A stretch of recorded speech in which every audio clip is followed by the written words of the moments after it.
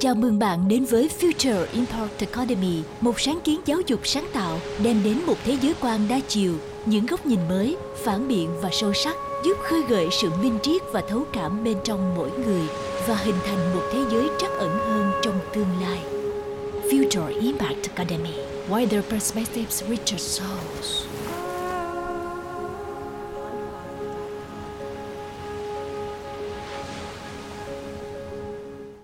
Rồi, em rất là cảm ơn anh Từ Anh. Em nghĩ là có rất là nhiều thông tin em ghi chép khá là nhiều á. Nhưng mà em phép bắt đầu một câu hỏi. Em hiểu là thực ra là để cái em có một cái thông điệp quan trọng mà em đúc kết được trong cái bài trình bày vừa rồi anh Từ Anh. Có nghĩa là thực ra không phải đợi đến đại dịch, mà thực tế là thành phố Hồ Chí Minh cần phải áp dụng những cái mô hình chiến lược mới để mà có thể tiếp tục giữ được cái vị trí là thành phố dẫn đầu trong cả nước. Đồng thời nữa là mình cũng phải xây dựng một cái tầm nhìn của thành phố Hồ Chí Minh là một thành phố toàn cầu. Cái đó nó mới, em nghĩ nó mới là một cái tầm nhìn mà khiến cho thành phố Hồ Chí Minh đi tiếp được và có nhiều cái động lực hơn trong cái chuyện tăng trưởng. Và mình cũng phải đánh giá lại cái chuyện là từ cái chiến lược, cái thực thi của mình nó có những cái lỗ hổng mà em nghĩ là cái đại dịch vừa rồi mình cũng thấy được rất là nhiều thứ. Mình thấy rõ ràng được cái sự lúng túng và có rất nhiều sự không đồng bộ, và em nghĩ là đứng một góc độ đó, em nghĩ là thành phố cũng chịu rất là nhiều áp lực, bởi vì rõ ràng là cái quyết định chuyện mà đóng cửa lockdown là quyết định không hề dễ dàng, bởi vì mình thấy là có rất nhiều từ người dân họ không chuẩn bị, không sẵn sàng cái chuyện đó. Bởi vì thật ra em cũng không biết là thật ra em có cảm giác là chúng ta bỏ lỡ 15-16 tháng đầu tiên của dịch anh Từ Anh. Có nghĩa là chúng ta rõ ràng chúng ta may mắn hơn rất là nhiều cái quốc gia khác trên thế giới là chúng ta ở năm 2020 chúng ta không thật sự là chúng ta chỉ gọi là mới biết có dịch tồn tại, chúng ta thật sự là chưa hề sống chung với dịch, và chúng ta đã bỏ lỡ một cái thời gian rất là lớn để mà chúng ta có thể thích nghi, chúng ta có thể có một sự chuẩn bị. Em nghĩ đó là từ cái sự không sẵn sàng từ phía người dân, từ sự không sẵn sàng từ rất là nhiều cái stakeholder trong cái đợt vừa rồi, rất nhiều sector trong business. Thì dĩ nhiên là cái sự lúng túng đó là có, và nó rất là nhiều ảnh hưởng. Nhưng mà again em nghĩ một góc độ đó nó cũng là một điều tốt, bởi vì mình cũng nhìn thấy được là mình phải xem lại, phải đánh giá lại và phải triển khai lại. Riêng cái chuyện mà triển khai từ đồng bộ từ một chính sách và làm sao mà triển khai tất cả các quận, huyện, rồi tới xuống tới các phường xã đã là một cái learning rất là lớn đối với thành phố Hồ Chí Minh. Em biết rất là nhiều việc phải làm, nhưng mà em bây giờ em sẽ quan tâm đầu tiên của em là em nghĩ dịch sẽ quay lại. Cái dự đoán đó không có gì là tích cực, nhưng mà em nghĩ là mình phải buộc nhìn những dự đoán đó. Tại vì khi mình nhìn trên cái thế giới trong những tháng gần đây, đặc biệt ngay cả những cái quốc gia, ngay cả giờ châu Âu bây giờ nó dịch cũng đã quay trở lại thành một trung tâm mới của dịch, và ngay cả Singapore, rõ ràng tỷ lệ chích 2 mũi của họ cũng rất cao, nhưng mà rõ ràng họ cũng thật ra em cảm giác họ đang diễn tập, họ vẫn đang không phải bình thường mới nữa. Việt Nam mình bàn tới bình thường mới, mình bàn tới chuyện quay lại trước cả bình thường mới, em nghĩ đó là một sự lạc quan quá lớn. Trong khi ngay cả Singapore thì khi họ đã chích, họ dĩ nhiên em có thể họ quá conservative, và em nghĩ có thể dùng đầu cho đặc thù kinh tế của họ nữa là họ có thể hoàn toàn vận hành một cái nền kinh tế mà rõ ràng là cái chuyện mà giãn cách xã hội họ vẫn có thể triển khai được, mà họ sẽ không bị ảnh hưởng nghiêm trọng giống như là Việt Nam hay giống như thành phố Hồ Chí Minh. Nhưng mà khi em nhìn qua Singapore thì em vẫn thấy là rõ ràng là họ đang diễn tập trong cái bình thường mới, và họ dự đoán cái bình thường mới đó nó sẽ phải diễn ra sau một vài tháng nữa, sau một cái chủng mới đang hoành hành ở châu Âu ví dụ. Thì nhìn trên những cái dấu hiệu đó, dĩ nhiên nó chỉ là một dấu hiệu, nhưng mà em nghĩ vài dấu hiệu đó mình cũng thấy cái chuyện đó là dịch nó sẽ quay lại. Em cũng chia sẻ anh Từ Anh là em chỉ mong là ok, thật ra em biết là dịch quay lại, nhưng em cũng hay nói với mọi người trong team của em là thôi hy vọng là mọi người có cái Tết bình an, để mà mình kiểu như là được tái tạo lại năng lượng anh Từ Anh, để mà mình chuẩn bị cho cái năm mà em nghĩ là nó thậm chí nó còn khó khăn hơn phía trước. Thì em rất muốn hỏi với một cái vai trò là cái người mà tham gia vào cố vấn cho thành phố Hồ Chí Minh á, anh Từ Anh, thì thành phố Hồ Chí Minh sẽ chuẩn bị như thế nào cho cái đại dịch sắp tới, và đâu là những 3 cái ưu tiên lớn Và em cũng thắc mắc là không biết là về mặt em không biết là anh trả lời được không nha, tại vì em biết vì nó chính sách thì chắc chắn là nó là có nhiều chuyện mình chưa thể chia sẻ được, nhưng mà nếu được thì mình sẽ chia sẻ những cái nguyên lý cơ bản để mình nhìn nhận anh Từ Anh. Và thì em muốn biết là đó, thì cái sự hỗ trợ về chính sách và cũng như là những cái định hướng của Thành phố Hồ Chí Minh dành cho cái nhóm doanh nghiệp tư á, nó như thế nào? Tại vì em biết FDI là một áp lực. Em đọc rất nhiều tin tức quốc tế, em biết là thậm chí Thành phố Hồ Chí Minh phải mở cửa thật ra lúc đầu em nói thiệt là em cũng hơi ngạc nhiên về cái ngày 1 tháng 10 là mở cửa trên toàn bộ quận 7 rồi quận 2, những cái quận mà họ được gọi là đánh giá lại cái tình hình bình thường mới và họ có một cái rút kinh nghiệm và mới đưa thành phố. Thì em cứ đoán là chắc phải tới 15 tháng 11 mới hoàn toàn mở cửa. Mà em mở cửa nhanh, em hiểu là nó bởi vì mình bị gãy chuỗi cung ứng khi em nhìn vô các biểu các ngành kinh tế đang chiếm tỷ trọng quan trọng là lập tức em sẽ hiểu ngay, em hiểu tại sao phải mở, bởi vì mình bị gãy chuỗi cung ứng, mình bị ảnh hưởng nhiều lắm, và thật ra doanh nghiệp họ cũng không có vận hành 3-0 được, bởi vì cái chi phí nó quá cao. Và thật sự là em nghĩ là nếu một được sự chọn chắc họ cũng không muốn tiếp tục vận hành doanh nghiệp trong cái điều kiện 3 tại chỗ đó. Đó thì em đó thì có rất là nhiều thứ, thì em rất là muốn biết từ góc độ của anh á, là Thành phố Hồ Chí Minh đã có một cái tầm nhìn và một sự chuẩn bị gì đó cho cái đại dịch sắp tới hay chưa? Em nếu được em có thể muốn hỏi là mọi người Thành phố Hồ Chí Minh dự đoán đâu là cái thời điểm nó quay lại, và cái chính sách và những cái sự tư vấn từ phía Thành phố Hồ Chí Minh cho cái câu chuyện của mình nó sẽ là gì anh từ anh? Cảm ơn Hùng Võ, bạn đặt ra rất nhiều câu hỏi để tôi sẽ trả lời từng câu hỏi một, và có lẽ là bắt đầu bằng cái chiến lược chống dịch của Thành phố Hồ Chí Minh. Vì tôi nghĩ đây là câu hỏi mà qua cái trả lời cái câu hỏi này thì chúng ta sẽ hiểu được cả một cái quá trình khá là dài các cái quyết sách của thành phố, cũng như từ đó chúng ta có thể nhìn thấy tương lai sẽ như thế nào. Thế thì đầu tiên là các bạn nhớ, để trong đó đó, và điều này Hùng cũng đã nói, đó là trong giai đoạn 1 năm rưỡi, đúng không? Từ khi chúng ta nghe thấy cái ca đầu tiên ở Vũ Hán tháng 12 năm 2019, có được tự ý không? Trong đến khi mà chúng ta bắt đầu vướng vào cái giai đoạn đợt dịch thứ tư, tức là cuối tháng 4 đầu tháng 5, thì chúng ta có khoảng độ, đúng như Hùng nói là có khoảng độ 18 tháng. Thế thì giai đoạn đầu tiên của Việt Nam chúng ta chưa thể gọi là đại dịch được. Cái lúc cao điểm vài trăm ca cả nước thì chưa thể gọi là đại dịch, mặc dù trên phạm vi toàn cầu nó là đại dịch. Và điều này nó có ít nhất là 2 cái hệ lụy. Cái thứ nhất ấy, đó là nền kinh tế của Việt Nam tuy bị suy giảm nhưng suy giảm vừa phải, và chúng ta vẫn là một trong nước thành công nhất về mặt kinh tế trong năm 2020. Và vì vậy chúng ta có phần chủ quan liên quan đến phòng chống dịch. Và đây, phòng chống dịch ở đây không thuần túy chỉ là giãn cách đâu. Giãn cách chúng ta rất nghiêm ngặt, nhưng cái phòng chống dịch ở đây là cái trụ cột chiến lược của mình là vaccine. Thì chúng ta đã bị chậm và chúng ta đã thiếu một sự chuẩn bị cần thiết để lường trước được cái tình huống nó xấu đi rất nhiều. Chẳng hạn như là ngay trong những ngân sách chẳng hạn, tôi nhìn vào vấn đề ngân sách, thì ngân sách của chúng ta năm 2021 là không có dòng ngân sách về vaccine. Thế và sau đó khi mà cần mua vaccine thì chúng ta phải lấy từ các quỹ khác, và đồng thời là huy động các cái nguồn đóng góp của doanh nghiệp, xã hội. Thì đấy là một trong những dấu hiệu cho thấy là chúng ta thiếu sự chuẩn bị cần thiết về vaccine. Cái hệ lụy thứ hai cũng rất quan trọng, đó là chúng ta thấy có một sự đảo ngược giữa các nước đã phát triển và các nước đang phát triển, giữa 2 năm 2020 và 2021.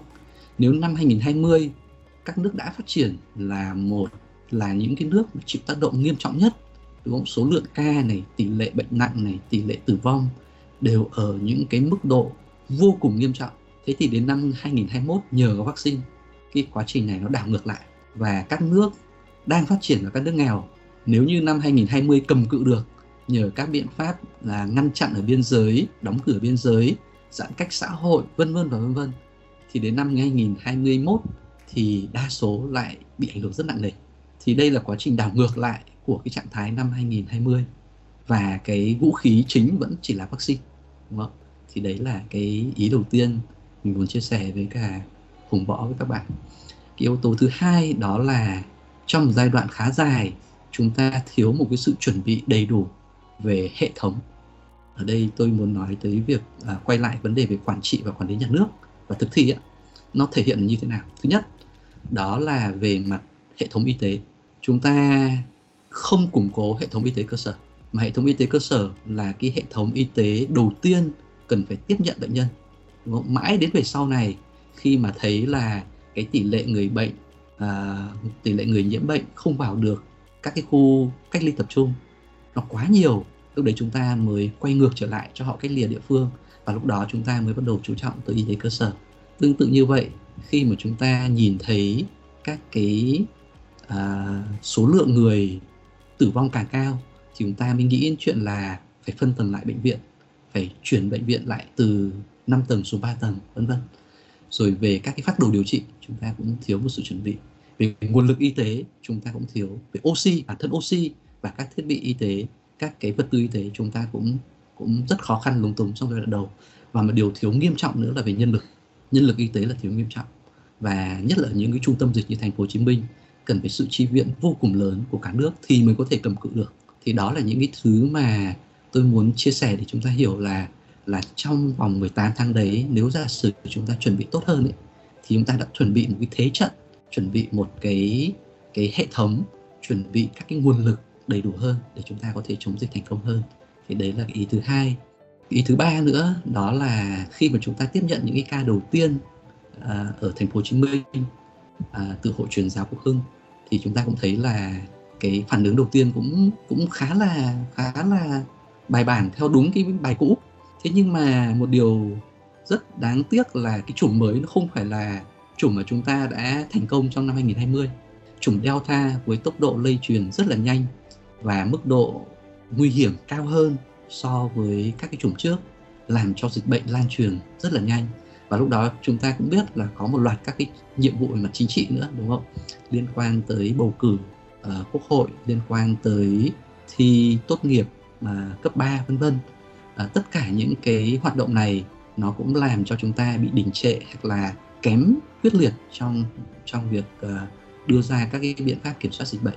Tóm lại là các cái chiến lược của chúng ta, một mặt là thiếu sự chuẩn bị, một mặt là thiếu một cái tầm nhìn xa, và mặt khác nữa là thiếu nguồn lực, thiếu việc tổ chức hệ thống. Đây là những cái bài học rất là lớn, và đây cũng chính là những cái cơ sở để chúng ta chuẩn bị cho đại dịch kế tiếp. Như câu hỏi của Hùng, nếu như chúng ta không chuẩn bị những cái yếu tố này thì nếu như có một làn sóng tiếp theo của đại dịch, chúng ta lại rơi vào trạng thái như cũ. Thế và nếu như chúng ta không rút ra được kinh nghiệm thì cái bài học sắp tới nó cũng đắt giá, không kém gì bài học chúng ta đã vừa phải trải qua.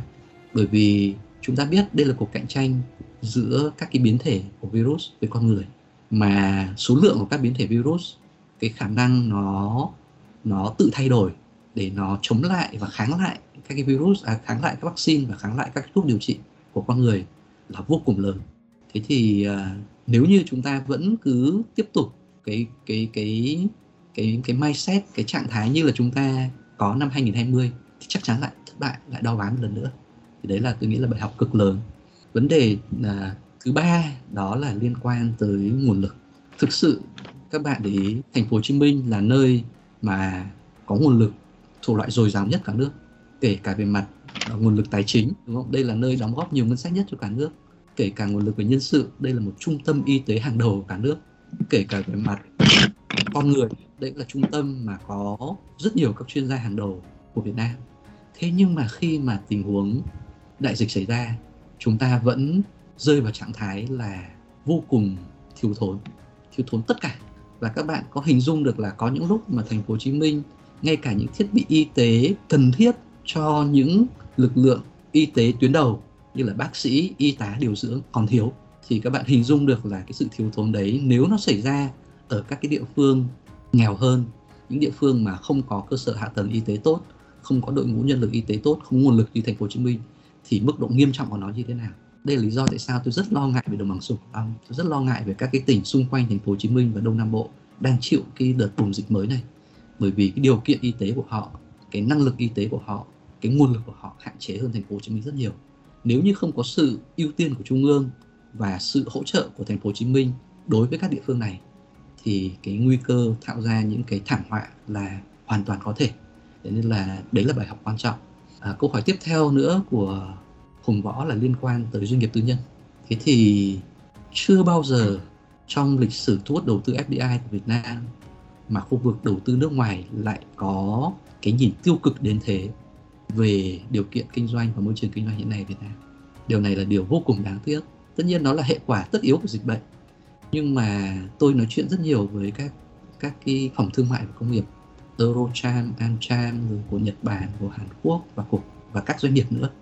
Thì quả thật là cái sentiment, cái cảm nhận của họ đối với tương lai kinh tế của mình, đối với sự bất định, đối với sự bất chắc, đối với hiệu quả và hiệu lực của chính sách đang ở mức thấp nhất mà tôi đã từng quan sát.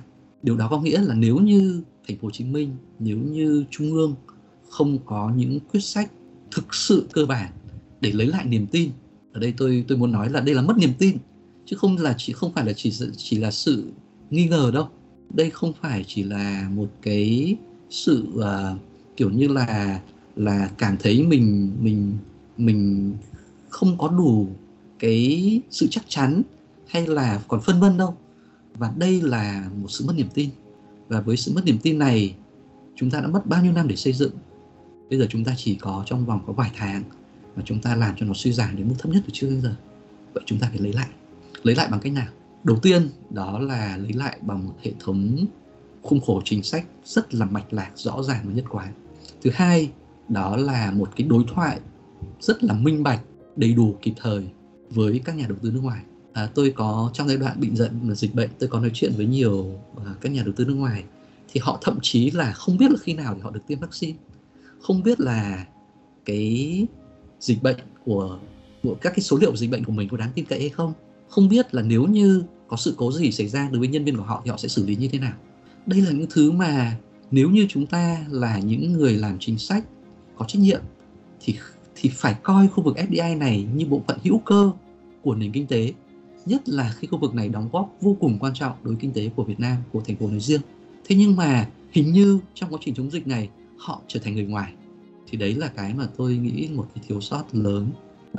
Cái thứ tư nữa đó là cần phải có một cái sự đối thoại rất là cởi mở và cần có một cái sự thống nhất về mặt chính sách giữa trung ương và địa phương.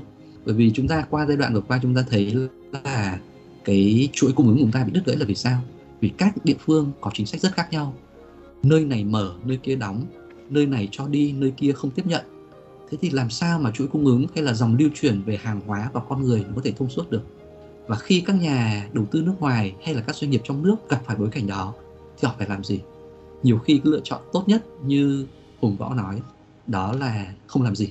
Tốt nhất là ngủ đông và khi nào có điều kiện phù hợp hơn thì quay lại.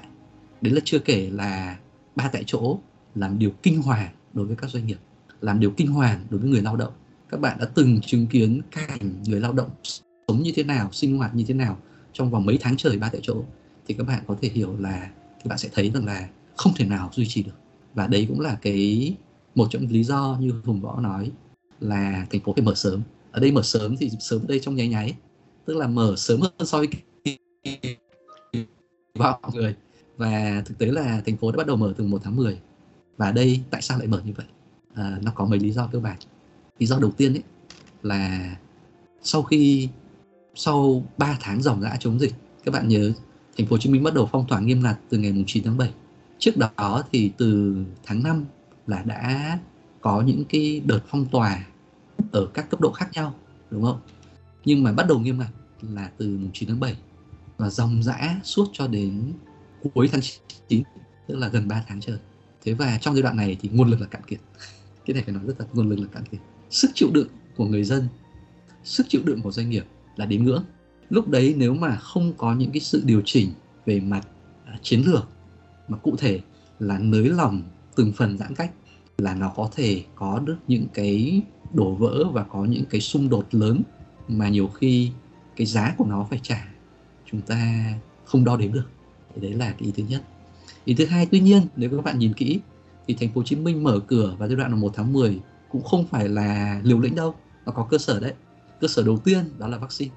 Các bạn nhớ lại đến thời điểm đó, tỷ lệ tiêm mũi 1 của thành phố Hồ Chí Minh rất cao, tỷ lệ tiêm mũi 2 cũng bắt đầu cao rồi, và đấy là cơ sở quan trọng để thành phố Hồ Chí Minh bắt đầu mở cửa. Thứ hai nữa, và một cái chỉ số rất quan trọng là số lượng tử vong bắt đầu giảm. Đúng không? Các bạn nhớ là thời điểm đỉnh điểm thành phố Hồ Chí Minh có ngày tới 340 ca tử vong. Đến thời điểm mà thành phố mở cửa là tỷ lệ bắt đầu giảm xuống dưới 200, sau đó xuống dưới 150, sau đó cứ xuống dưới 100, bây giờ là dưới 50. Các bạn thấy rõ ràng là cái diễn tiến dịch bệnh nó được cải thiện đáng kể. Và đặc biệt ở một số địa phương, ví dụ như là quận 7, ví dụ như là Củ Chi, ví dụ như là Cần Giờ, ví dụ như là Bình Thạnh, có những cái cải thiện rất đáng kể về mặt dịch bệnh.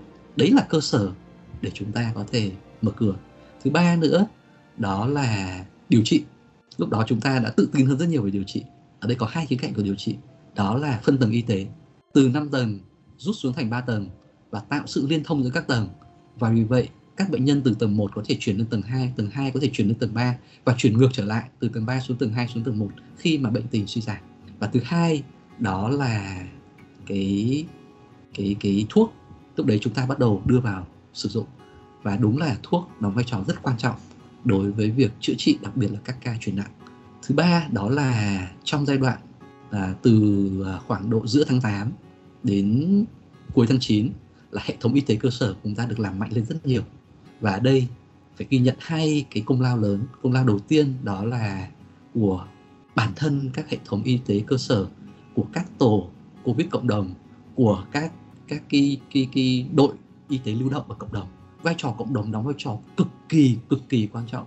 Tôi không thể nào nói hết được cái tầm quan trọng của họ trong giai đoạn vừa qua. Và cái vai trò thứ hai hết sức trọng yếu đó là sự đóng góp của lực lượng quân y, với các bác sĩ được đưa về tuyến xã, tuyến phường để hỗ trợ cho y tế cơ sở. Đây là một trong những chính sách tiết kiệm nhất nhưng hiệu quả nhất trong đợt dịch này mà chúng ta đã chứng kiến. Tất nhiên cân đong đo đếm nó mà định lượng thì tôi không có số liệu, không nói được, mà cũng không biết là đến khi nào chúng ta có đủ số liệu. Nhưng về mặt định tính, vì là tôi là người quan sát khá cận cảnh sau giai đoạn này, thì thấy là nó quả thật nó tạo ra một cái sự đột biến và đảo ngược chiều rất là ngoạn mục. Tất nhiên nó là nhiều phối hợp của nhiều yếu tố khác nhau. Thì và cái thứ tư đó là thành phố bắt đầu dựa vào dữ liệu. Các bạn đều thấy, tức là ở đây chúng ta không có mở cửa một cách tràn lan, không mở cửa một cách nó liều lĩnh, mà thông điệp đó là mở cửa phải an toàn để mở cửa. Nghe thì có vẻ như là khẩu hiệu nhưng thực tế nó là như thế thật. Và các bạn thấy cho đến thời điểm này chúng ta mở cửa tương đối an toàn. Đó, thì đấy là những cái mà tôi chia sẻ thật. Tất nhiên có nhiều thứ khác vẫn như Hùng nói là chưa thể nào chia sẻ hết được đâu. Nhưng mà để các bạn hiểu được là những cân nhắc của thành phố vào thời điểm đó, cũng như là tại sao chúng ta lại mở cửa, và ở đó nó gần như là mệnh lệnh, không thể không mở. Cái đấy bây giờ nói thật cho các bạn, lúc đấy không thể không mở. Không mở lúc đấy là nó sẽ có những sụp đổ, có những sự đổ vỡ. Bởi vì tất cả mọi thứ đến ngưỡng hết rồi, đến cái tipping point rồi.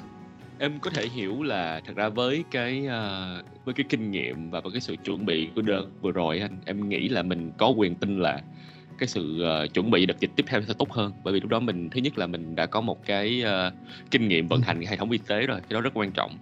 Thứ hai là mình cũng mình đang tổ chức vận hành trên một cái tình trạng là có tỷ lệ vaccine tốt. Em nghĩ là dự đoán là đến khoảng chắc là hết tháng này, chắc là cũng khoảng Hà Nội cũng sẽ đạt khoảng được 80 mấy % mũi 2 trên 18. Và mình cũng học được rất nhiều bài học. Tức là em có nghĩa là em có thể đưa ra một cái assumption, gọi là một cái giả định rằng nếu mà dịch quay lại thì thành phố Hồ Chí Minh vẫn sẽ kiểu là thật sự là vận hành theo kiểu bình thường mới á. Vận hành theo kiểu bình thường mới, có nghĩa là mọi thứ vẫn sẽ triển khai.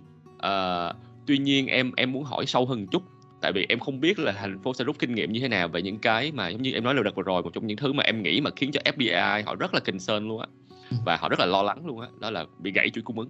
Đúng rồi. Bị gãy chuỗi cung ứng, rõ ràng họ bị ảnh hưởng rất là nghiêm trọng với cái chuyện gãy chuỗi cung ứng đó, và doanh nghiệp, em nghĩ cả doanh nghiệp tư nhân cũng bị ảnh hưởng bởi cái chuỗi cung ứng đó. Và rõ ràng là đợt rồi mình thấy mình rất là lúng túng với cái chuyện là ưu tiên cho những nhóm ngành đó anh. đặc biệt liên quan tới chuỗi cung ứng thì em không biết là thứ nhất là câu hỏi tiếp của em là vậy mình có một cái chiến lược nào để cho chuỗi cung ứng để tránh cái tình trạng gãy chuỗi cung ứng giống như vừa rồi hay không, để đảm bảo rằng là mọi thứ sẽ được vận hành, vẫn sẽ vận hành, tại vì nói một thứ diễn biến. Rồi cái thứ hai nữa là thành phố có một cái dự đoán, ví dụ như em nói trộm vía đi, em không mong đợi như nó xảy ra nhé, nhưng mà trộm vía là cái đợt dịch thứ 5 nó quay lại vào khoảng cuối tháng 12 và tháng 1, là đúng ngay một trong những cái mùa rất là quan trọng luôn, và là thời điểm vào mùa dịp cuối năm và mùa Tết, là rõ ràng là nó đóng góp một cái chỉ số về tiêu dùng mà rất là cao luôn. Thì thành phố sẽ có cái đứng góc độ tư vấn của anh á, đã sẽ nhìn nhận cái rủi ro đó như thế nào và đâu là cái hướng giải quyết. Rồi em cũng thật ra em cũng rất là quan tâm đến cái chuyện đó là cái định hướng như thế nào về cái chuyện là sự mở cửa thành phố với các tỉnh thành khác á anh. Tại vì thật sự bây giờ á, giống như em nghĩ là mình năm nay mình đảo chiều của các nước phát triển và những nước như mình á. Năm 2020 thì mình nhìn ôi ai cũng muốn được như Việt Nam hết, ai cũng muốn được về Việt Nam hết. Nhưng mà rõ ràng là khi người ta trải qua cái đó, người ta có được quản lý cái hệ thống hơn, người ta rút kinh nghiệm hơn, và bây giờ người ta đang bắt kịp được tốc độ, thậm chí là còn nhanh hơn trước. Thì em cũng nghĩ tương tự với thành phố Hồ Chí Minh. Em nghĩ là em cứ nói bạn bè em là thôi về, nếu về thành phố về đi, thành phố giờ thật ra mới an toàn hơn ấy, và mọi thứ nó còn ổn thỏa hơn á. Các tỉnh đang vaccine là chưa đâu vào đâu, rủi ro còn cao hơn nữa đó. Thì mà thành phố thì lại là một cái cửa ngõ quá quan trọng luôn, có nghĩa là mình vừa là đóng góp GDP cao mà mình lại ảnh hưởng kinh tế của cả các tỉnh phía Nam nữa. Thì trong khi cái tình trạng dịch bệnh nó đang có vẻ là đang có dấu hiệu tăng trưởng lại ở các tỉnh gần thành phố Hồ Chí Minh đó anh Từ Anh. Thì em không biết là về quan điểm về cái chuyện là bỏ qua những cái vấn đề về chính trị nhé, thì những cái quan điểm của Hồ Chí Minh trong cái chuyện mở cửa đó như thế nào, và làm sao mà để bảo vệ được những cái nền tảng quan trọng của kinh tế Hồ Chí Minh. Cảm ơn Hùng Võ. Đầu tiên anh quay lại cái luận điểm lúc nãy, đó là thành phố Hồ Chí Minh đóng vai trò trung tâm về kinh tế của cả vùng, và với vai trò trung tâm kinh tế của vùng này, chúng ta có thể nhìn thấy rất rõ qua việc đó là trung tâm về thương mại, trung tâm về dịch vụ, trung tâm về logistics, trung tâm về cảng biển, trung tâm về tài chính, trung tâm về giáo dục đào tạo, trung tâm về y tế. Tóm lại là đây là cái nơi mà mọi tỉnh thành ở xung quanh đều hội tụ về, đúng không? Và vì vậy khi mà thành phố Hồ Chí Minh bị phong tỏa, bị đứt gãy hay là bị tách rời ra khỏi khu vực xung quanh ấy, thì không chỉ thành phố Hồ Chí Minh chịu thiệt hại mà tất cả các thành phố và tỉnh thành xung quanh đều chịu thiệt hại. Thì đấy là cái vị trí mà nó gọi là tiên thiên của thành phố Hồ Chí Minh. Thế và vị trí này nó ngay lập tức có một loạt các hệ quả như là Hùng vừa mới nói. Hệ quả đầu tiên đó là khi thành phố Hồ Chí Minh phải phong tỏa gay gắt, đúng không? 15, 19, 16, 16 cộng, 16 cộng rồi cộng. Chung là có lẽ là phong tỏa cao nhất có thể có rồi. Nếu mà so sánh mức độ phong tỏa của thành phố Hồ Chí Minh chắc chỉ thứ nhì sau Vũ Hán, thời điểm cực đoan của nó thôi, chứ còn không có thua bất kỳ nước nào khác, không thua bất kỳ thành phố nào khác trên thế giới. Thế thì lúc đấy khi mà phong tỏa chặt như thế rồi thì nó chặt đứt các cái chuỗi cung ứng.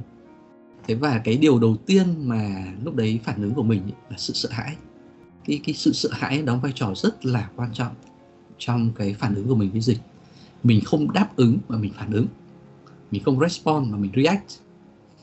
Thế thì cái cơ sở của cái phản ứng đó nó là chúng ta sợ hãi. Và sợ hãi đây không chỉ là thành phố Hồ Chí Minh sợ hãi mà tất cả các tỉnh thành đều sợ hãi. Các bạn nhớ lại là ngay ở đồng bằng sông Cửu Long lúc đó khi có vài ca thôi là bắt đầu đã đóng cửa rồi, là xe đi qua từ tỉnh này qua tỉnh khác là cấm rồi, bắt đi đường vòng rồi, đúng không? Và điều đó cho thấy là thiếu một cái sự điều phối, thiếu một cái nhìn tỉnh táo, thiếu một cái khung khổ chiến lược chung, là điều mà lúc nãy tôi có nói trong cái phần về quản trị và quản lý nhà nước ấy, là khi chúng ta thiếu một cái tầm nhìn, thiếu một cái khung khổ quản lý thống nhất và khung khổ chính sách nhất quán, thì hiển nhiên một cái chuỗi cung ứng đấy nó sẽ bị mỗi một tỉnh thành chia cắt ra thành các mảnh nhỏ.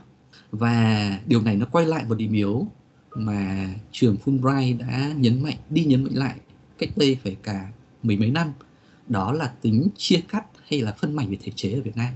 Ở Việt Nam, các tỉnh thành nó có một đặc trưng là cái biên giới hành chính, địa giới hành chính nó bị biến thành cái địa giới kinh tế. Mỗi tỉnh chỉ lo cho tỉnh mình thôi, và biên giới hành chính của tôi nó chính là biên giới kinh tế của tôi. Và vì vậy nếu như tôi muốn bảo vệ là tôi cứ khoanh lại tôi bảo vệ, là không ai xâm phạm được cả. Mặc dù đấy là chính sách của Trung ương, tôi cũng bảo vệ thành trì của mình đến cùng. Đây là lũy tre làng của tôi và tôi sẽ bảo vệ nó. Thế thì khi mà tình trạng đó xảy ra, tức là tình trạng đấy là vốn có, cộng với sự sợ hãi về dịch bệnh, thì không thể tránh khỏi là các chuỗi cung ứng bị chặt đứt. Thế thì cái may mắn là bây giờ sau 3-4 tháng chống dịch, chúng ta bắt đầu thấm được cái thất thoát, cái mất mát, cái tổn thất nghiêm trọng của nó rồi. Và bây giờ chúng ta sẽ không cho phép nó được phép quay trở lại như vậy, đúng không? Và vì vậy các bạn thấy là cái sự thích ứng của chuỗi cung ứng bây giờ nó khác hoàn toàn so với cái đây vài tháng. Thậm chí so với đây 2-3 tháng thôi, nó là khác hoàn toàn. Thì tôi nghĩ là chúng ta đã có một sự thích ứng ở đây. Sự thích ứng này nó xảy ra ở 3 cấp độ. Cấp độ đầu tiên đó là chính sách của Trung ương. Trung ương trước đây thì ví dụ có những quy định về di chuyển rất là nghiêm ngặt, đúng không? Làng cách ly với làng, xã cách ly với xã, thành phố cách ly với thành phố, tỉnh cách ly với tỉnh, nhà cách ly với nhà, người cách ly với người. Nói tóm lại là tất cả mọi người cách ly với nhau. Chúng ta đều là những ốc đảo độc lập. Thì bây giờ cái tư tưởng đấy là không còn nữa, đúng không? Rồi cái việc mà hàng hóa thiết yếu bây giờ cũng bỏ.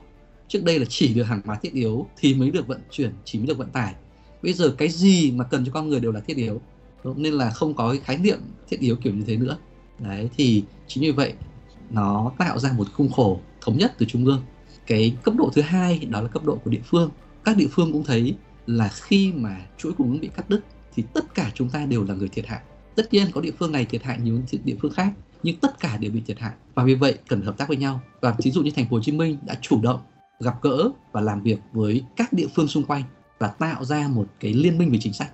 Cái này thì nó không phải liên minh chính thức theo kiểu là có một cái hội nghị diên hồng, tất cả mọi người cùng cam kết với nhau, cùng uống máu ăn thề, không có chuyện đó.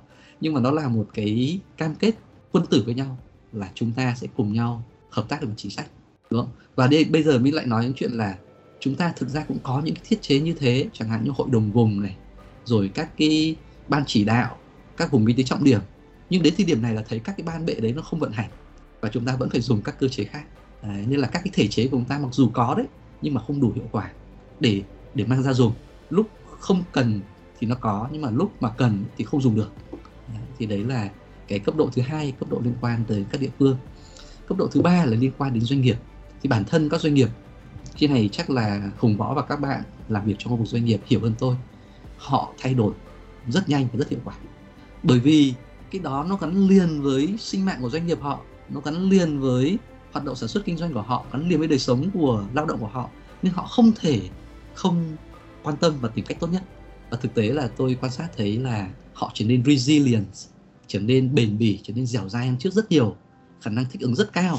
Thế nên là tôi không lo lắng lắm, tôi lo lắng về cái cấp độ chính sách nhiều hơn. Thực sự là như vậy. Doanh nghiệp của mình với khung khổ chính sách tốt, dứt khoát sẽ tìm được cách. Thế nên là cái chìa khóa của nó là khung khổ chính sách nhất quán, ổn định từ Trung ương. Nó là một cái hệ thống điều hành và phối hợp một cách nhuần nhuyễn và thông suốt ở tầm vùng và các tỉnh thành. Thì nếu có hai cái này, tôi nghĩ là cái chuỗi cung ứng của chúng ta sẽ vẫn thông suốt. Câu hỏi thứ hai của Hùng liên quan đến đợt dịch tiếp theo. Thì thực tế là châu Âu đang trải qua đợt dịch này, và với cái điều kiện thời tiết nó đang bắt đầu đi vào mùa đông thì cái đợt dịch này nó lại càng có cơ sở và càng có cơ hội để bùng phát. Vấn đề đến Việt Nam là lúc nào, tôi tin chỉ là vấn đề thời gian thôi. Tức là không phải là đến hay không đến, vấn đề chỉ là thời gian thôi. Bởi vì là khi mà Việt Nam đã trở thành một cái nút, một cái điểm trong cái mạng lưới thương mại, tài chính, kinh tế toàn cầu, với cái sự giao lưu như hiện nay, không thể tránh khỏi. Các bạn nhớ lại cái đợt dịch thứ tư cũng là do lao động nhập khẩu, đúng không? Một người lao động trở về nhập khẩu lại vào Việt Nam và tạo ra cái biến chủng Delta, mang biến chủng Delta ở Việt Nam. Thì những cái tương tự như vậy chắc chắn nó sẽ xảy ra, vấn đề là khi nào thôi. Thế thì ở đây tôi cũng không phải là chuyên gia y tế để có thể dự báo là nó sẽ xảy ra vào thời điểm nào. Nhưng tôi tin là chắc chắn nó sẽ xảy ra. Vấn đề là ở thời điểm này, như Hùng nói, tôi rất đồng ý, đó là chúng ta đã có nhiều kinh nghiệm hơn trước rất nhiều. Chúng ta đã bình tĩnh hơn, chúng ta đã có hệ thống tốt hơn, cụ thể là vaccine, cụ thể là điều trị, cụ thể là y tế cơ sở, cụ thể là cái sự chuẩn bị của từng doanh nghiệp cũng như từng cá nhân, cụ thể là một khung khổ chính sách tốt hơn. Tóm lại là chúng đã chuẩn bị tốt hơn trước rất nhiều để đối diện với tình huống dịch thứ 5. Và tôi tin là chúng ta cũng hiểu thêm một điều nữa. Điều này trước cái đợt dịch thứ 4 chúng ta chưa hiểu ra được đâu, là cái khủng hoảng y tế nó tất yếu dẫn tới khủng hoảng kinh tế. Đó, như tôi chứng minh là chỉ trong một quý thôi mà bức tranh kinh tế của cả Việt Nam lẫn thành phố Hồ Chí Minh đảo ngược. Ở Việt Nam là từ tăng trưởng dương xuống âm 6,17%, từ thành phố Hồ Chí Minh cũng từ tăng trưởng khoảng độ 5,7% xuống âm 24,4%. Rõ ràng là khủng hoảng y tế dứt khoát nó sẽ dẫn tới khủng hoảng kinh tế. Và vì vậy chúng ta cần tìm mọi cách để ngăn cho khủng hoảng y tế nó không xảy ra. Đó. Cái thứ hai, chúng ta cũng hiểu được một điều là khi khủng hoảng kinh tế và y tế nó trở thành khủng hoảng kép ấy, thì cái tổn thất của nó ghê gớm đến mức độ nào. Ở đây không chỉ là về người mà về của, về tâm lý xã hội, về cái trạng thái tinh thần, về sức khỏe tinh thần, sức khỏe thể chất của con người. Tôi tin là những cái hệ lụy như thế trong tương lai nó có khi còn lớn hơn những hệ lụy liên quan đến vật chất. Những cái sang chấn tâm lý, những cái tổn thương về mặt tinh thần, tổn thương về tình cảm, nó có thể còn lớn hơn những tổn thương về vật chất. Vật chất chúng ta có thể lấy lại được, nhưng mà những vấn đề về tinh thần tâm lý khó hơn rất nhiều. Đấy, thì đấy là cái vấn đề của đợt dịch sắp tới. Nhưng mà tôi tin như vừa trao đổi với Hùng và các bạn là sẽ có những cơ sở để chúng ta có sự chuẩn bị tốt hơn. Và cuối cùng là thành phố Hồ Chí Minh có mở cửa hay không? Thành phố Hồ Chí Minh không thể không mở cửa. Đấy là quan điểm của cá nhân tôi nhé. Còn từ khuyến nghị chính sách mà đi đến thực thi nó là một chặng đường rất dài. Ở đây tôi vẫn nhớ lời tâm sự của bác Việt Phương. Bác Việt Phương, nhà thơ Việt Phương, tác giả của tập thơ Cửa Mở, và các bạn chắc là đều biết, hoặc là có thể các bạn trẻ tuổi hơn chắc không biết, nhưng mà đấy là nhà thơ mà tôi vô cùng kính trọng. Nói nhà thơ nhưng mà bác là một nhà tư tưởng, bác là một người mà có tư duy mạch lạc về và hệ thống về quá trình phát triển Việt Nam. Thì bác có nói với tôi, bác nằm trong tổ tư vấn kinh tế của Thủ tướng, bác có nói là nếu như mình đưa ra lời khuyên 100 lời khuyên, nếu mà được nghe khoảng 10 điều, được thực thi khoảng 10 điều, đấy là thành công mỹ mãn. Nếu mà được nghe khoảng 5 điều thì đấy cũng là điều mà rất là đáng hài lòng rồi. Nên là nếu mà mình mà có góp ý mà không được ấy, thì đấy là điều tất nhiên, nhưng đừng lấy đấy làm điều mà mình cảm thấy phẫn nộ hay là có cái gì đấy nó không hài lòng.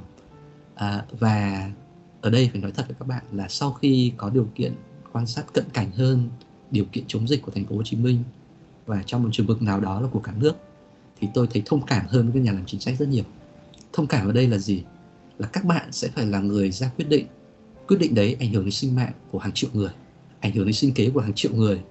Ở phạm vi một công ty các bạn đã đủ thấy gánh nặng nó ghê gớm thế nào rồi, đúng không? Các bạn có thể chịu trách nhiệm cho vài nghìn người hoặc vài chục nghìn người. Điều đấy cũng đã là một gánh nặng rất lớn rồi. Nhưng mà ở đây là hàng triệu người và cả một thành phố, thì cái gánh nặng đấy nó ghê gớm lắm các bạn. Cái sức ép tâm lý đấy nó ghê gớm lắm. Nên là chúng ta phê phán là một chuyện, góp ý là một chuyện, nhưng khi phê phán phải trên tinh thần xây dựng, góp ý nên trên tinh thần xây dựng. Bởi vì chúng ta không nhìn thấy hết và chúng ta không ở vào hoàn cảnh đó, nên chúng ta rất có thể dễ dàng nói là tại sao không làm thế này, tại sao không làm thế kia, tại sao không làm cái này nhanh hơn, tại sao kia chậm thế. Điều đấy tôi hoàn toàn thông cảm từ góc độ người chịu tác động của chính sách. Nhưng khi quan sát cận cảnh hơn, chúng ta cũng lại hiểu thêm một góc độ nữa của những người phải ra các quyết định rất khó khăn, ngàn cân treo sợi tóc như thế. Thế nên là ở đây tôi cũng muốn tâm sự với các bạn là nó cái gì cố gắng nhìn nhiều mặt, đừng nhìn một mặt. Và thành phố Hồ Chí Minh, quay lại câu hỏi của Hùng, là không thể không mở cửa. Bởi vì thành phố Hồ Chí Minh đã biết được cái giá phải trả của việc đóng cửa nó như thế nào rồi. Vấn đề còn lại là mở cửa thế nào thôi, chứ không phải là mở hay không. Vấn đề là mở thế nào. Thế thì thứ nhất, quay lại cái câu hỏi phần đầu tiên của Hùng, đó là chúng ta phải có một sự chuẩn bị. Chúng ta không thể nào mở cửa một cách nó thiếu thận trọng. Chúng ta không thể nào mở cửa một cách nó tùy tiện, mà mở phải rất thận trọng, mở phải dựa vào hệ thống của mình, dựa vào sự chuẩn bị của mình, dựa vào dữ liệu. Thì đấy là cái ý thứ nhất. Thứ hai nữa là khi mở cửa như thế thì chúng ta phải có một cái sự truyền thông rất là rõ ràng mạch lạc đối với những đối tượng chịu tác động. Và cụ thể ở đây là doanh nghiệp, người dân và toàn xã hội. Và ở thành phố Hồ Chí Minh thì còn các địa phương xung quanh nữa. Và điều này tôi nghĩ là thành phố Hồ Chí Minh và cả Việt Nam nữa có thể học được từ kinh nghiệm của Singapore. Lúc nãy Hùng có nhắc đến Singapore, họ rất là thận trọng và họ đang tìm cách sống chung với Covid.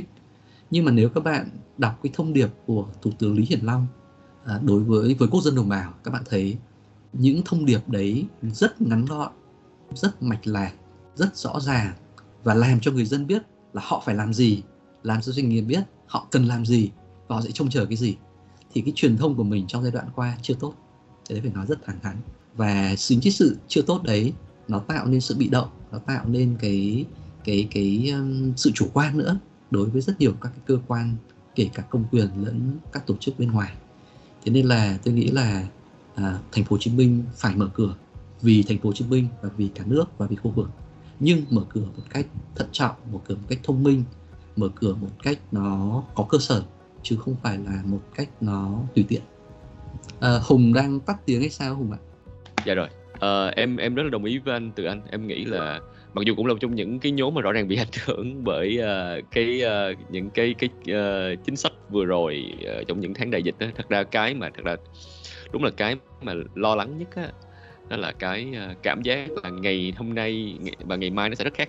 Có nghĩa đó là cái sự mà không nhất quán trong chính sách, đó là cái điều mà lo lắng nhất. Và lại cũng không biết là có cái nào là cái deadline, không biết cái nào là cái đích đó anh Từ Anh. Nhưng mà em đặt mình trong hoàn cảnh thì em cũng nghĩ là nó cũng rất là dễ hiểu. Thứ nhất là đúng là chịu quá nhiều áp lực, là quyết định nào cũng sẽ có cái sai của quyết định đó. Chẳng bao giờ quyết định nào đi đến một cái kết quả hoàn hảo hết. Mà rõ ràng khi có cái sai thì thật ra cái sai đem đến cái nỗi sợ lớn hơn nhiều. Rồi rõ ràng chúng ta không có nhiều kinh nghiệm và chúng ta, và em còn cảm nhận một điều em đọc được trong cái sự một loạt cái chính sách rồi thành phố Hồ Chí Minh là thật ra ngay từ đầu chúng ta thành phố đã không mong đợi hoàn cảnh nó tệ như vậy. Cái là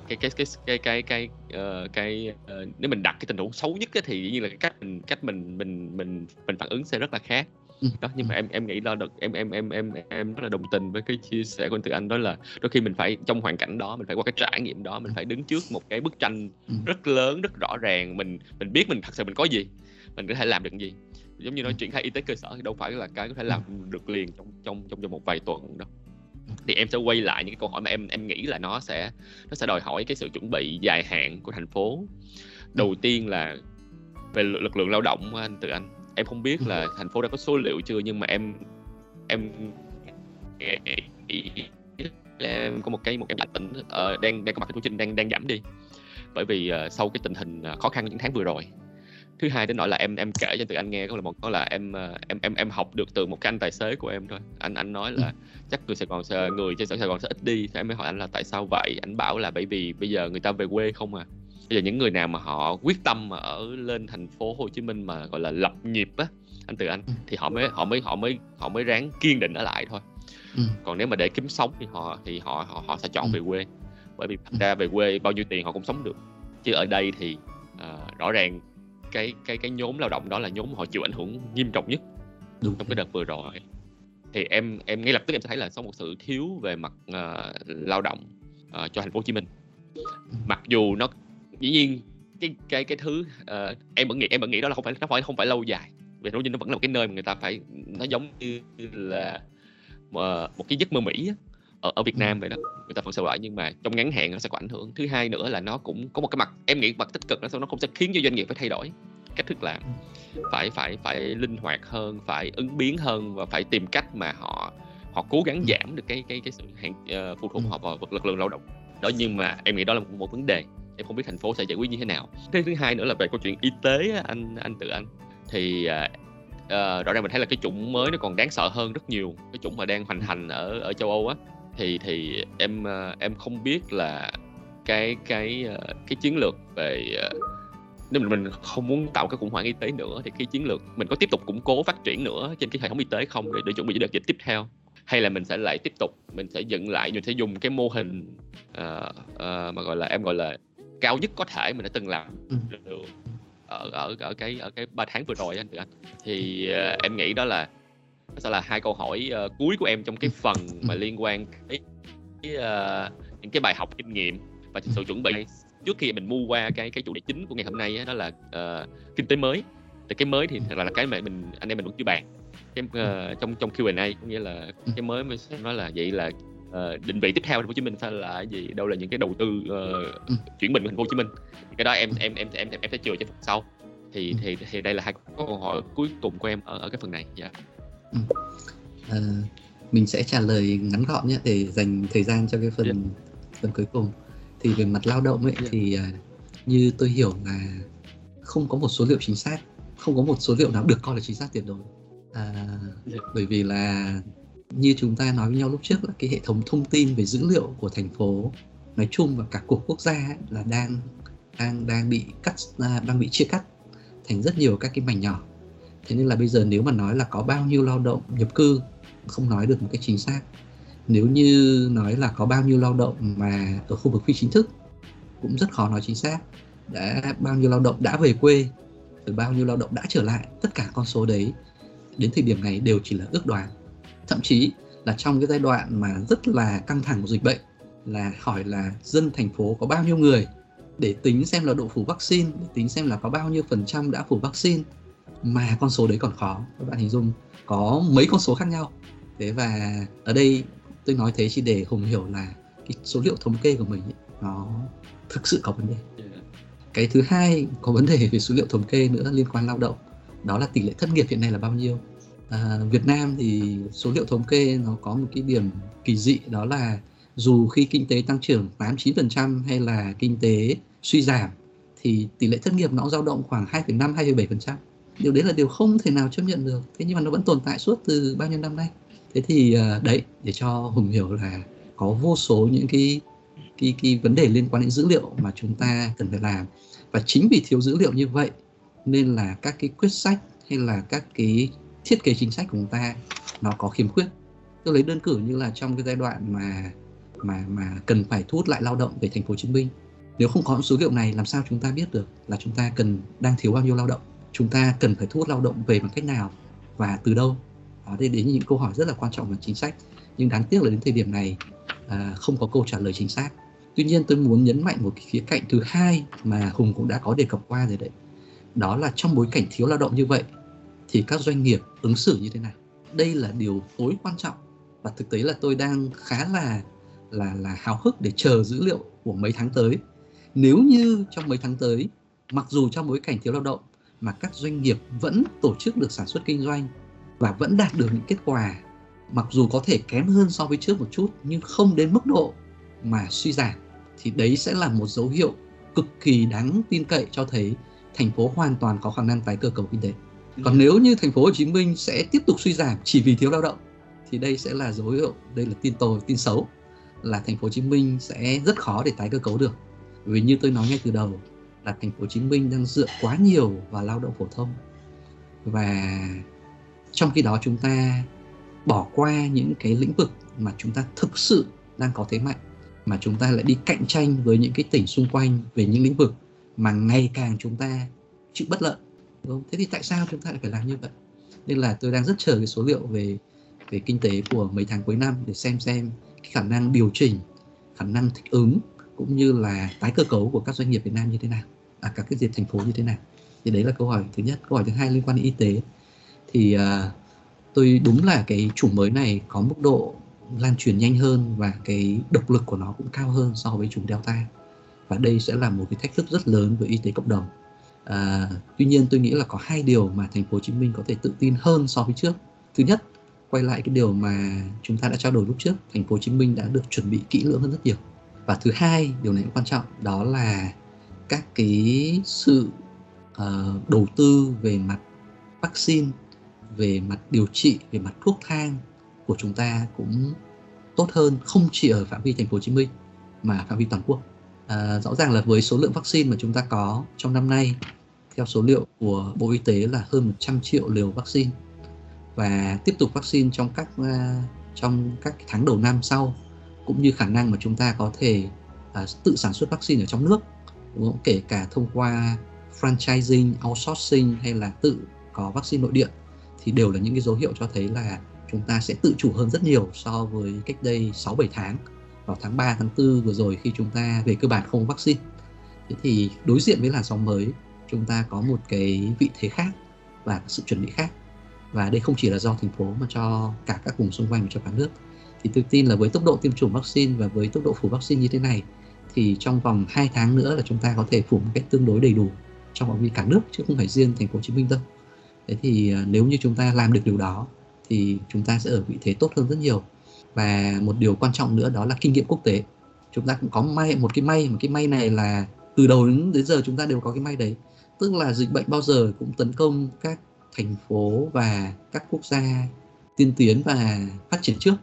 Sau đó có một độ trễ nhất định rồi mới đến chúng ta. Đúng không? Cho nên là chính cái độ trễ đấy chính là thời gian để chúng ta hiểu xem là cái con virus này nó như thế nào và chúng ta cần ứng phó như thế nào, cũng như là cái bài học kinh nghiệm từ các quốc gia đã ứng phó với nó như thế nào để chúng ta rút kinh nghiệm. Dạ rồi, em cảm ơn anh Từ Anh. Mình sẽ chuyển qua cái phần trọng tâm của cái chữ là kinh tế mới thành phố Hồ Chí Minh á. Thì em sẽ mình thực ra em muốn bắt đầu câu hỏi bằng cái từ, thật ra lúc đầu em rất là ngạc nhiên khi anh Từ Anh dịch cái từ đó là từ resilience anh Từ Anh. Tại vì dịch là dẻo dai, tại vì cái sự dẻo dai đó em thấy cách dịch đó rất là thú vị. Cách dịch đó có nghĩa là nó khiến cho mình, tại vì khi mà dịch từ dẻo dai á, em do em là cũng dân ngôn ngữ, xong em có cái sự liên tưởng đó là mình phải nhìn coi là mình đang có cái gì trước, mình nhìn những cái element của mình có và mình cố gắng mình sắp xếp lại, mình hoạch định lại cho những thứ mình có, bởi vì mình muốn làm thứ mới thì nó thật ra nó cần thời gian, mà có thể là cái giải pháp nó nằm ngay trong cái nội tại của mình á. Thì em muốn hỏi sâu hơn một chút nữa là em đoán là cái niềm tin của anh Từ Anh khi nói về sự dẻo dai của thành phố Hồ Chí Minh là dựa vào cái tỷ trọng rất là đáng lạc quan của mình, là mình có tỷ trọng tư nhân rất là cao, 50 mấy %. Rõ ràng tư nhân thì mình có tính thích nghi tốt hơn và mình có tính phản ứng nhanh hơn, và dĩ nhiên là mình cũng không có lựa chọn luôn á, mình tôi giống như phải dẻo dai và kiên cường hơn. Và cả cái nhóm của FPI nữa, cái nhóm mà họ mang đến rất là nhiều cái kinh nghiệm để mà xử lý. Thì em muốn hỏi anh Từ Anh là để trước cái sự dẻo dai này thì em hỏi Từ Anh là thì thành phố Hồ Chí Minh mình đã có một cái định vị hay có một cái chiến lược về tái cơ cấu kinh tế chưa anh Từ Anh ha? Và bởi vì mình nói mình dẻo dai, mình gọi là em nói đùa là phải rướn từ cái hiện tại đi đến cái đích đó, thì mình cái lộ trình rướn nó sẽ như thế nào á anh Từ Anh?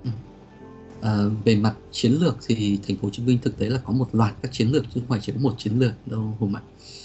Thứ nhất đó là liên quan tới những cái biện pháp trước mắt, thì thành phố Hồ Chí Minh đưa ra những kế hoạch có tính ngắn hạn từ sau 15 tháng 9 cho đến 31 tháng 12. Thế sau đó thì từ năm 2022 trở đi thì sẽ có một lộ trình từ 2022 cho đến hết 2025. Thế thì cái nhiệm vụ của cái lộ trình này thì do Viện Nghiên cứu Phát triển Thành phố Hồ Chí Minh đang chấp bút, chắc là sẽ công bố trong thời gian gần đây. Thế và bên cạnh đó thì Thành phố Hồ Chí Minh cũng đang có một cái nhiệm vụ rất quan trọng, đó là phải gọi là quy hoạch lại, cập nhật quy hoạch thành phố. Và đây cũng là một cơ hội để nhìn lại các cái vị thế chiến lược cũng như là hoạch định con đường trước mắt cho thành phố. Thế thì đấy là cái ý thứ nhất là về mặt chiến lược và về mặt quy hoạch. Thế nhưng mà nếu mà nói cụ thể nó thế nào ấy, thì đến thời điểm này vì là đang trong quá trình soạn thảo nên là chắc là mình cũng chưa thể nào trao đổi hết với cả Hùng được. Nhưng mà từ góc nhìn của mình như một người phân tích tư vấn chính sách ấy, thì nó có mấy cái đặc trưng rất quan trọng của thành phố Hồ Chí Minh, cái mà mình gọi là nền kinh tế mới ấy, hay là nền tảng kinh tế mới ấy. Thứ nhất đó là chúng ta phải mạnh dạn và dũng cảm từ bỏ một số thứ mà chúng ta đã quen thuộc, nó vẫn còn hữu ích nhưng trong tương lai sẽ lạc hậu. Cụ thể đó là một loạt các ngành công nghiệp chế tạo chế biến thâm dụng lao động và nó không tạo ra nhiều giá trị gia tăng cao, đúng không? Thì đấy là cái mới thứ nhất, mà như mình nói với Hùng lúc trước ấy, là nếu như quyết định là sẽ chuyển đổi như vậy, đây là quyết định hết sức khó khăn, đòi hỏi một cái sự dũng cảm và một cái sự quyết đoán rất lớn mới có thể quyết định được. Tại sao? Bởi vì nó vẫn đang tốt mà, nó vẫn đóng góp khoảng độ gần 30% cho GDP của thành phố, nó vẫn tạo ra rất nhiều lao động và nó vẫn đóng góp rất nhiều cho ngân sách. Thế tại sao lại phải bỏ nó ở lúc này? Tất nhiên quan điểm của mình không phải bỏ xoẹt một cái đâu, mà nó phải có lộ trình. Nhưng mà chúng ta phải nhìn thấy là chúng ta sẽ không giữ được nó, và chúng ta không nên giữ nó. Đấy là cái ý thứ nhất. Ý thứ hai nữa đó là một loạt những cái động cơ hay là những cái nền tảng quan trọng của mình mà giai đoạn vừa rồi hoặc là mình bỏ bê hoặc là mình không đầu tư thỏa đáng. Tôi lấy ví dụ thôi. Thứ nhất là khu vực doanh nghiệp. Không có một nơi nào ở đất nước này mà khu vực doanh nghiệp lại hùng hậu đến như vậy, đóng vai trò quan trọng đến như vậy cho nền kinh tế của thành phố, của địa phương, đúng không? Như tôi có trình bày lúc trước là 75% GDP của thành phố là do khu vực tư nhân đóng góp. Khu vực nhà nước chỉ đóng góp có 14% thôi. Và trong 75% này, 53% là của tư nhân nội địa trong nước. Thế nhưng mà chúng ta thử nhìn lại là trong giai đoạn vừa qua chúng ta đối xử với họ như thế nào? Chúng ta tạo ra môi trường kinh doanh thế nào? Chúng ta hỗ trợ họ thế nào? Chúng ta tạo điều kiện cho họ thế nào? Đúng không? Chúng ta khuyến khích họ thế nào? Chúng ta tạo ra khuôn khổ thể chế, rồi các cái hỗ trợ về tài chính, rồi chúng ta nói nhiều hơn là chúng ta làm. Tóm tắt lại là như vậy. Một cái tài sản, một cái của báu ở trong nhà mà chúng ta không nhìn ngó tới. Thế và đến lúc khó khăn thì họ là những người đóng góp nhiều nhất cho xã hội, cho nền kinh tế. Thứ hai nữa là đô thị. Trong thời gian rất dài chúng ta nói là đô thị thành phố Hồ Chí Minh cần phải được chỉnh trang lại, cần phải được quy hoạch lại, cần phải thiết kế lại. Nhưng mà chúng ta cũng chỉ nói thế thôi, chúng ta đâu có làm. Giai đoạn vừa rồi mới thấy là có một tỷ lệ rất lớn người đang sống ở cái ngưỡng dưới mức có thể chịu đựng được về mặt môi trường, về mặt y tế, về mặt vệ sinh, về mặt sức khỏe. Và đây chính là những cái nhóm mà chịu tổn thương và chịu cái tác động ghê gớm của dịch bệnh. Như tôi có trình bày lúc trước trong các cái đồ thị liên quan tới cái điều kiện sống, ví dụ như ở những khu mà có mật độ cao nhưng chật chội, có cái điều kiện tiếp cận với dịch vụ y tế và vệ sinh kém, hay là các cái khu ở trọ, vân vân, thì ở những khu đấy những cái điều kiện vệ sinh rất là khó khăn. Và nếu như thành phố Hồ Chí Minh không có chiến lược để cải tạo đô thị, làm thế nào để thay đổi diện mạo hoàn toàn của các khu này, thì thành phố Hồ Chí Minh sẽ tiếp tục là nạn nhân của các đợt dịch mới. Đợt dịch này không phải đợt dịch duy nhất và không phải đợt dịch cuối cùng, nó sẽ có đợt dịch mới. Và đấy cũng sẽ là những cái hotspot, những điểm nóng của dịch nếu như dịch bệnh xảy ra trong giai đoạn tới. Và đấy cũng là chỗ mà người lao động sẽ tụ lại và bỏ đi khi mà dịch bệnh hết và dịch bệnh quay trở lại, đúng không?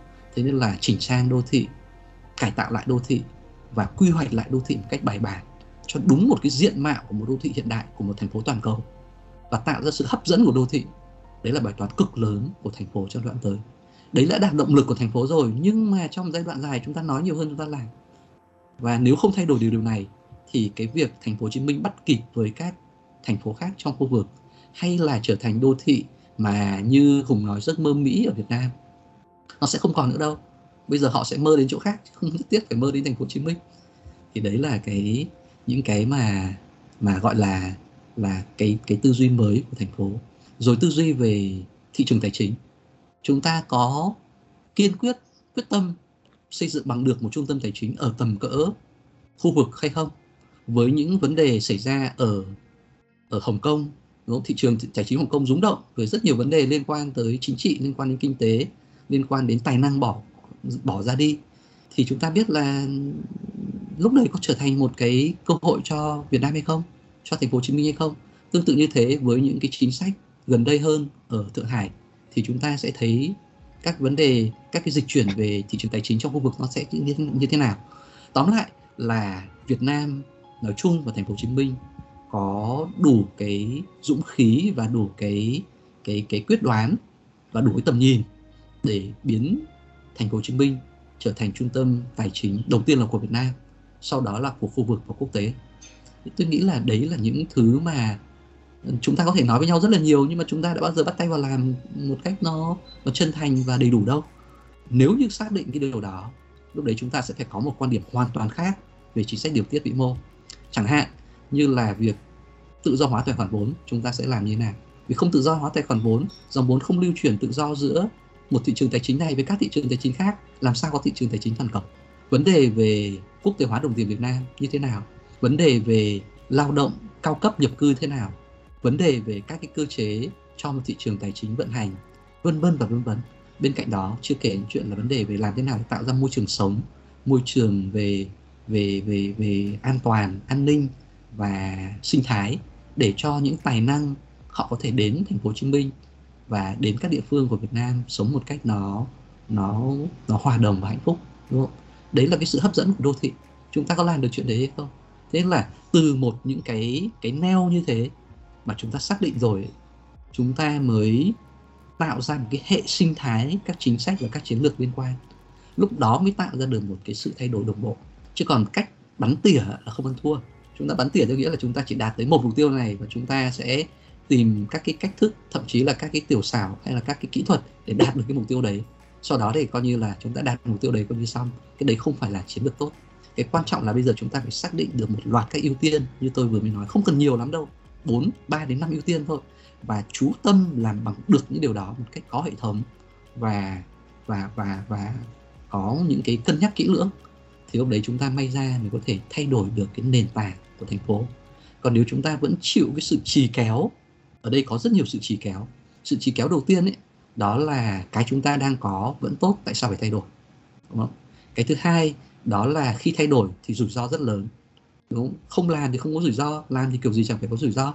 Và nhất là trong bối cảnh chính trị của Việt Nam bây giờ, rủi ro đấy có thể trở thành rủi ro chính trị và thành các cái án tù.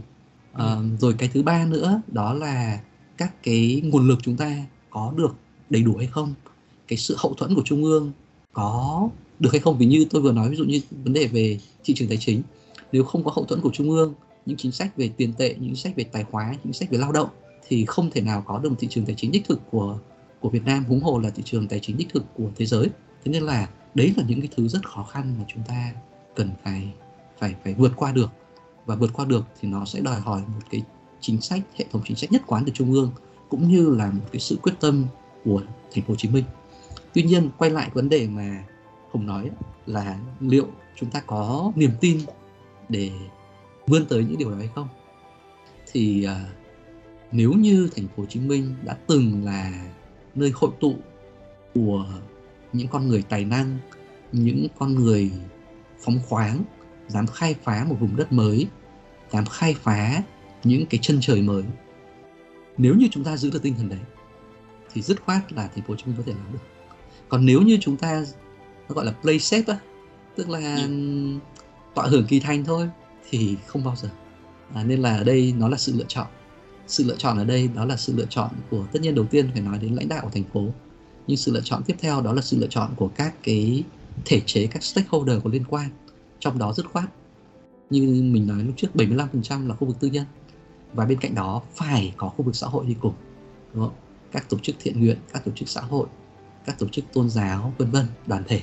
Thì đó là những cái cách tư duy rất khác về cấu trúc của một thành phố, nguồn lực của thành phố và tầm nhìn của thành phố. Thì chắc là mình dừng ở đây. Nói cái này nói cả ngày, nhưng mà mình biết là chắc là Hùng với cả các bạn còn có nhiều câu hỏi nữa. Em muốn hỏi một câu hỏi để cho mọi người dễ hình dung hơn. Bởi vì có phải là thành phố Hồ Chí Minh của mình đang tham khảo cái mô hình xây dựng một cái trung tâm toàn cầu, một cái đặc thù khá là giống Thượng Hải không anh Từ Anh? Thực ra thành phố Hồ Chí Minh sẽ phải có mô hình riêng. Khi mà xây dựng một mô hình phát triển cho mình thì thành phố Hồ Chí Minh sẽ phải tham khảo rất nhiều mô hình khác nhau. Chẳng hạn như là Thượng Hải dứt khoát là nên là một mô hình tham khảo, bởi vì nó có khá nhiều các cái sự gần gũi với thành phố Hồ Chí Minh. Ví dụ như là nó cũng là thành phố thương mại kinh tế quan trọng nhất của Trung Quốc, cũng như là thành phố Hồ Chí Minh ở Việt Nam. Nó cũng có một bờ sông Hoàng Phố, bên này là bờ sông Sài Gòn, bên này mình có Thủ Thiêm, bên kia nó có Phố Đông. Rồi hệ thống chính trị của hai bên cũng na ná giống nhau. Rồi những cái điều kiện phát triển về mặt thể chế, về mặt tổ chức, về mặt nhân sự cũng na ná giống nhau. Tóm lại là có nhiều thứ mà nó na ná giống nhau. Nhưng mà mình phải nói thật là càng đi sâu nghiên cứu vào Trung Quốc thì mình mới càng thấy rằng là Việt Nam và Trung Quốc rất khác nhau, Thượng Hải và thành phố Hồ Chí Minh rất khác nhau. Bề ngoài thì có vẻ na ná giống nhau, nhưng bên trong là rất khác nhau. Có thể đấy là một cái chủ đề khác. Nhưng mà quay lại câu hỏi của Hùng ấy, là thành phố Hồ Chí Minh tham khảo mô hình nào, thì thực tế là ví dụ như là trong quá trình đi xây dựng cái trung tâm tài chính của thành phố Hồ Chí Minh thì chắc chắn là tham khảo mô hình của Singapore, mô hình của Hồng Kông, mô hình của trung tâm tài chính Anh, mô hình của Frankfurt, mô hình Thượng Hải. Nói tóm lại là nó có một loạt các mô hình. Tuy nhiên ở đây cái điều quan trọng mình muốn nhấn mạnh là thế này, là thành phố Hồ Chí Minh có những cái đặc thù nhất định, thành phố Hồ Chí Minh nó có những vị thế nhất định, và cái bài toán của thành phố Hồ Chí Minh là đang bị kẹt ở giữa. Tức là một mặt ở trong nước ấy thì các địa phương khác đang đuổi rất gần mình rồi, họ phà hơi nóng vào sau gáy mình rồi. Trong khi đó thì mình trong nhiều năm qua lại không phải là cái động lực hay là cảm hứng cải cách, mình không có nhiều cái sự đổi mới trong nhiều năm qua. Thế và cái khoảng cách giữa thành phố với cả những thành phố hàng đầu thì đang cứ bị kéo dài ra, tức là bị kẹt ở phía trên và bị kẹt ở phía dưới, đúng không? Tức là hai cái đầu nó cứ một bên thì cứ gần sát lại, bên thì cứ kéo dài ra. Và vì vậy thành phố Hồ Chí Minh đang rơi vào hoàn cảnh là nếu không bứt phá thì sẽ bị tụt hậu. Thì đấy là cái bài toán mà như cách mình nhìn thành phố Hồ Chí Minh là như vậy. Thế và cái thứ hai nữa là thành phố Hồ Chí Minh cũng phải đặt mình trong bối cảnh của vùng. Thành phố Hồ Chí Minh không thể nào nghĩ rằng mình sẽ chỉ đi một mình, đúng không? Thành phố Hồ Chí Minh có phát triển được hay không, đó là phụ thuộc vào việc các cái tỉnh thành xung quanh có phát triển hay không. Bởi vì cái nguyên tắc của trung tâm là gì? Nguyên tắc trung tâm nó là nơi hội tụ. Hội tụ của cái gì? Hội tụ của cái vùng xung quanh. Cái này mình nói hơi rông dài một tí để quay lại cái lịch sử phát triển. Ví dụ như các bạn nhớ lại Hà Nội. Hà Nội có 36 phố phường. Tại sao lại là 36 phố phường? Và tại sao lại tạo ra được cái nền tảng phát triển như vậy? 36 phố phường này là các làng nghề từ xung quanh Hà Nội thấy cái thị trường ở nơi kẻ chợ nên tập trung vào đó để tạo ra thành phường hội, để khai thác thị trường này, khai thác cái hiệu quả kinh tế nhiều quy mô, phải khai phá cái vùng đất mới. Tức là nếu như ở xung quanh hay là ở ngoại vi mà không có sức mạnh thì không bao giờ trung tâm lại có sức mạnh được. Đây là một quy luật rất quan trọng. Thế nên là thành phố Hồ Chí Minh mà muốn phát triển được thì anh phải làm thế nào để tất cả những cái tỉnh thành xung quanh của anh đều phát triển. Và vì vậy nó cần phải có một sự hợp tác vùng rất là chặt chẽ, không phải là hình thức mà là hợp tác về mặt chiến lược phát triển. Và vì thế thành phố Hồ Chí Minh không nên cạnh tranh về cảng biển với cả Bà Rịa Vũng Tàu, không nên cạnh tranh về sân bay với Đồng Nai, không nên cạnh tranh về công nghiệp chế tạo chế biến với Long An và các tỉnh khác. Đây là lựa chọn chiến lược thành phố Hồ Chí Minh có sẵn sàng hay không? Tôi không rõ. Nhưng nếu không có những quyết định rất quyết liệt như thế, thành phố Hồ Chí Minh sẽ vẫn chỉ làng nhàng thế này thôi.